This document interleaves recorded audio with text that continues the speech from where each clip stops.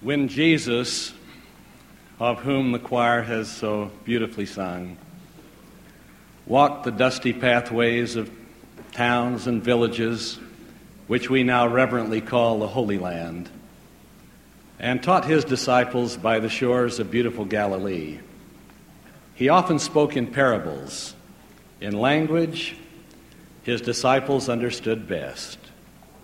Frequently he spoke of home building with respect to the lives of his listeners.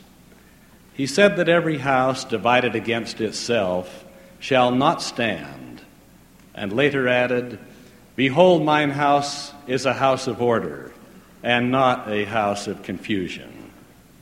In a revelation given through the prophet Joseph Smith at Kirtland, Ohio, on December 27th of 1832, the Lord counseled, "Organize yourselves, and prepare every needful thing, and establish a house, even a house of prayer, a house of fasting, a house of faith, a house of learning, a house of glory, a house of order, a house of God."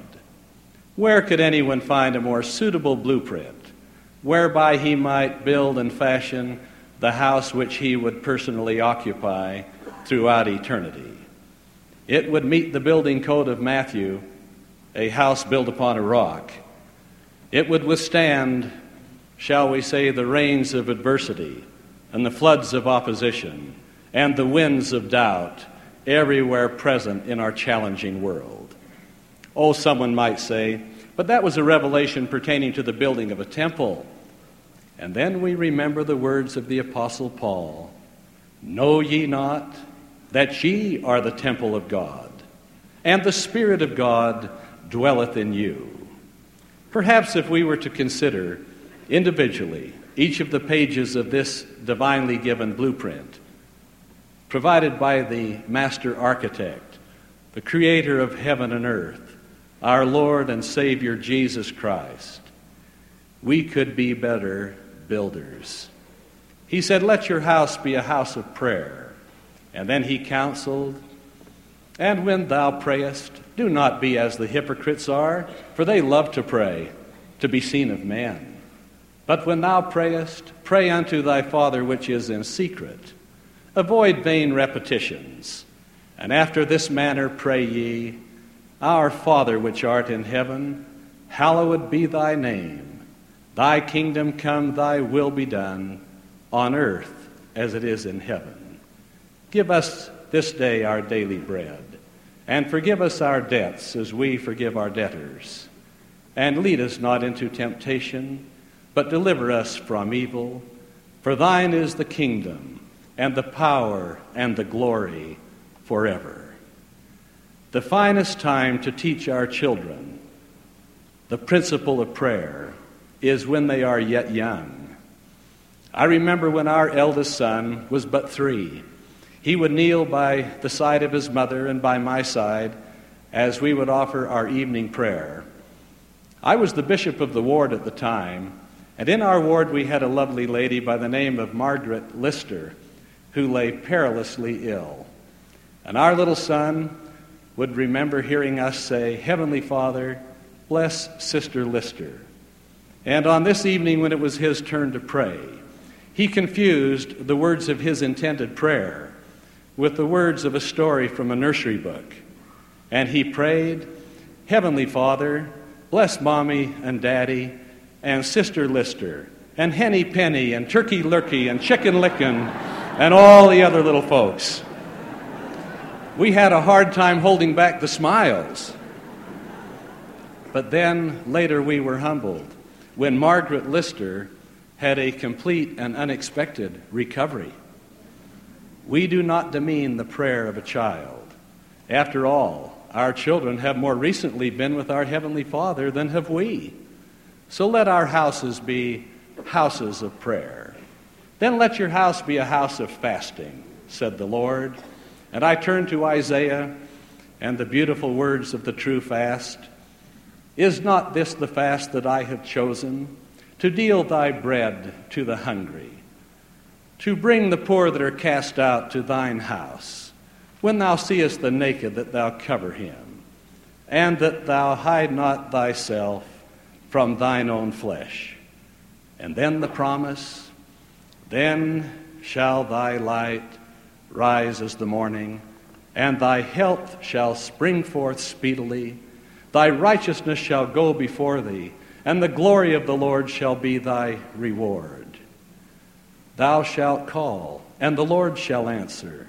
Thou shalt cry, and he shall say, Here am I. If thou draw out thy soul to the hungry, and satisfy the afflicted soul, then shall thy light rise in obscurity, and thy darkness be as the noonday. And the Lord will guide thee continually, and satisfy thy soul in drought. And thou shalt be like a watered garden, like a spring of water, whose waters fail not. Oh, let our house be a house of fasting. And then let our house be a house of faith. I like the words of James.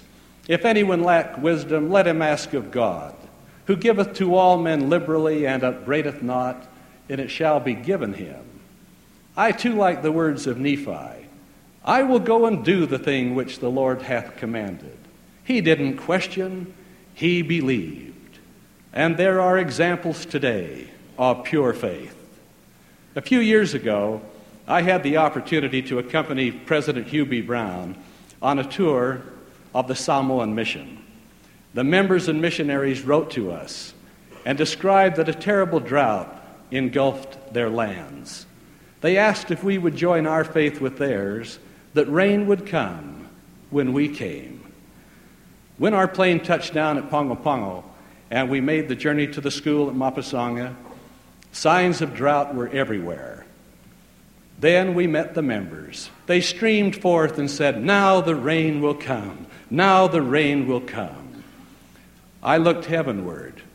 A bright, glaring sun, a cloudless sky. But we began the meeting. And midway through President Brown's message, I noted that the sun was obscured by gathering clouds. Then we heard the unmistakable clap of the sound of thunder. Then we saw the streak of lightning. The heavens opened, the rains descended, the drought ended, and the people rejoiced. A little later that morning, while at the airport, waiting for our short-term flight over to Apia and the school at Pasenga, the New Zealand pilot of the small craft stepped forward from his plane and walked toward the terminal and said to the ground crew, This is the craziest weather pattern I've ever seen. Not a cloud in the sky all over the Samoan Islands, except over the Mormon school in Mapasanga. I don't understand it. President Brown, with a twinkle in his eye, nudged me in the ribs and said, Here's your opportunity. Go help him understand it. I did so. Let our house be a house of faith. Then the Lord said, Let our house be a house of learning. Seek ye out of the best books words of wisdom. Yea, seek learning, even by study, and also by faith. Come learn of me, said Jesus, and ye shall find rest unto your souls. No other quest for learning has such a profound promise for you and for me. Let our house be a house of learning. Then the Lord said, Let our house be a house of glory. To be such, we must be square with God, fair with our fellow men, and honest with ourselves. We cannot be one thing and profess to be another. Samuel Clemens, better known as Mark Twain, had his character Huckleberry Finn teach this lesson. I suppose at that time Huckleberry Finn could be classified a juvenile delinquent. But Huck Finn was speaking, and I quote, It made me shiver, and I about made up my mind to pray. To see if I couldn't quit being the kind of a boy I was and be better. So I kneeled down But the words wouldn't come. 'Twarn't no use. I knew very well why they wouldn't come. It's 'cause I was playing double. I was saying that I was going to give up sin, but deep in my heart, I was holding on to the biggest sin of all. I was trying to tell my mouth to say that I would do the right and the clean thing. But deep within me, I knowed it was a lie. And he knowed it. You can't pray a lie. I found that out. Close quote. Someone said, consistency, thou art a jewel. When we are good, consistently good, then our house will be a house of glory. Let our house be a house of order, said the Lord. For everything there is a season, and a time for every purpose under heaven, said Ecclesiastes, or the preacher. And so it is with you and with me. May we make time for our family, time for our work, time for recreation, time for service, time for study, time for meditation, but definitely time for Christ. And then our house will be a house of order. Finally, may we have a house of God. Clean thoughts, noble purpose, willing minds, ready hands, all combine to provide a house of God. And we do not build alone, for our supervising architect, the Lord, will be with us. Some years ago, I had the opportunity to preside over a mission and get personally acquainted with about 400 missionaries. On one occasion, one of our missionaries was desperately ill. He was in the hospital. Ultimately, surgery was necessitated. The doctor suggested that we bring his parents from their small home and town in Idaho to Toronto. I shall never forget the evening when they arrived, and we walked quietly down the darkened corridors of the hospital into a 6-bed ward and stood before their missionary son. Mother embraced her boy and kissed him. Father and I joined and placed our hands upon his head and blessed him. The next morning, he was in the operating room under the hands of the doctor when the nurse came into the ward bringing the breakfast trays to the other men. She stopped before the patient in bed number 1 and said, "Fried eggs this morning, and I have an extra portion for you." He was a gentleman who had cut off the end of his toe with a lawnmower. It did not affect his appetite. But as he looked at the food, he uncomfortably said, "Well, I won't be eating this morning." "All right," she said, "I'll give your share to your partner in bed number 2. She approached him, and he said, "I'm starving, but I'm not going to eat this morning." And so it was with each of the 5 men in that ward. Finally, the nurse said, "I don't understand you men. Every morning you're starving, but this morning you're not eating." At length, one of them spoke and said, "You see, bed number 3 is empty. Our missionary friend is in the operating room under the hands of the surgeons. While he's been here, he's talked to us about prayer, about faith, about fasting for needed blessings."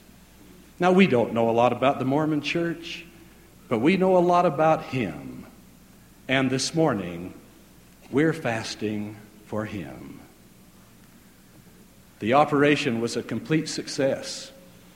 When I attempted to pay the doctor his fee, he refused. He said, "No, there will be no charge for my services." I felt a power beyond my own, guiding my thinking and directing my hands. It would be dishonest to accept a fee. Such is a house of God. This then is our assignment. We are master builders of eternal homes, even temples of the Most High God. Organize yourselves, prepare every needful thing, and establish a house, even a house of prayer, a house of fasting, a house of faith, a house of learning, a house of glory, a house of order, a house of God. And then our building inspector, even the Lord, hopefully will look upon the house we have built and say, as he did to Solomon, a builder of an earlier day, I have looked upon the house which thou hast built, to put my name there forever, and mine eye and mine heart shall dwell there perpetually. Oh, my brothers and sisters, I pray that we may be builders of eternal houses for all eternity. In the name of Jesus Christ the Lord, amen.